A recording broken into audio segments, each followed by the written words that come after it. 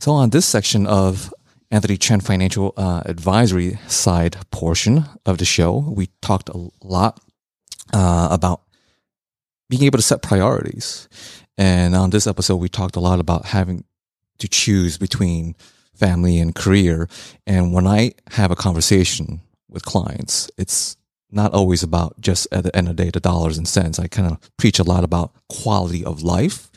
Sometimes when working with clients, my big question to them is, how do you want your quality of life to be like? What is your ideal quality of life in terms of being able to spend time with family? We can certainly always look at contributing X dollars toward portfolio or insurance.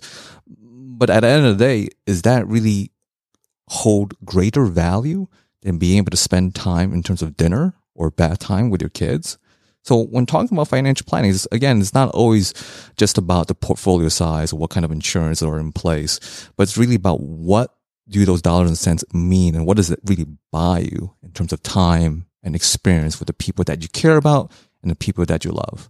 So if you've got questions and really wanting a second opinion with an advisor that understands that big picture, you got my contact information. I'm Anthony Chen with Lighthouse Financial. Thank you for listening in.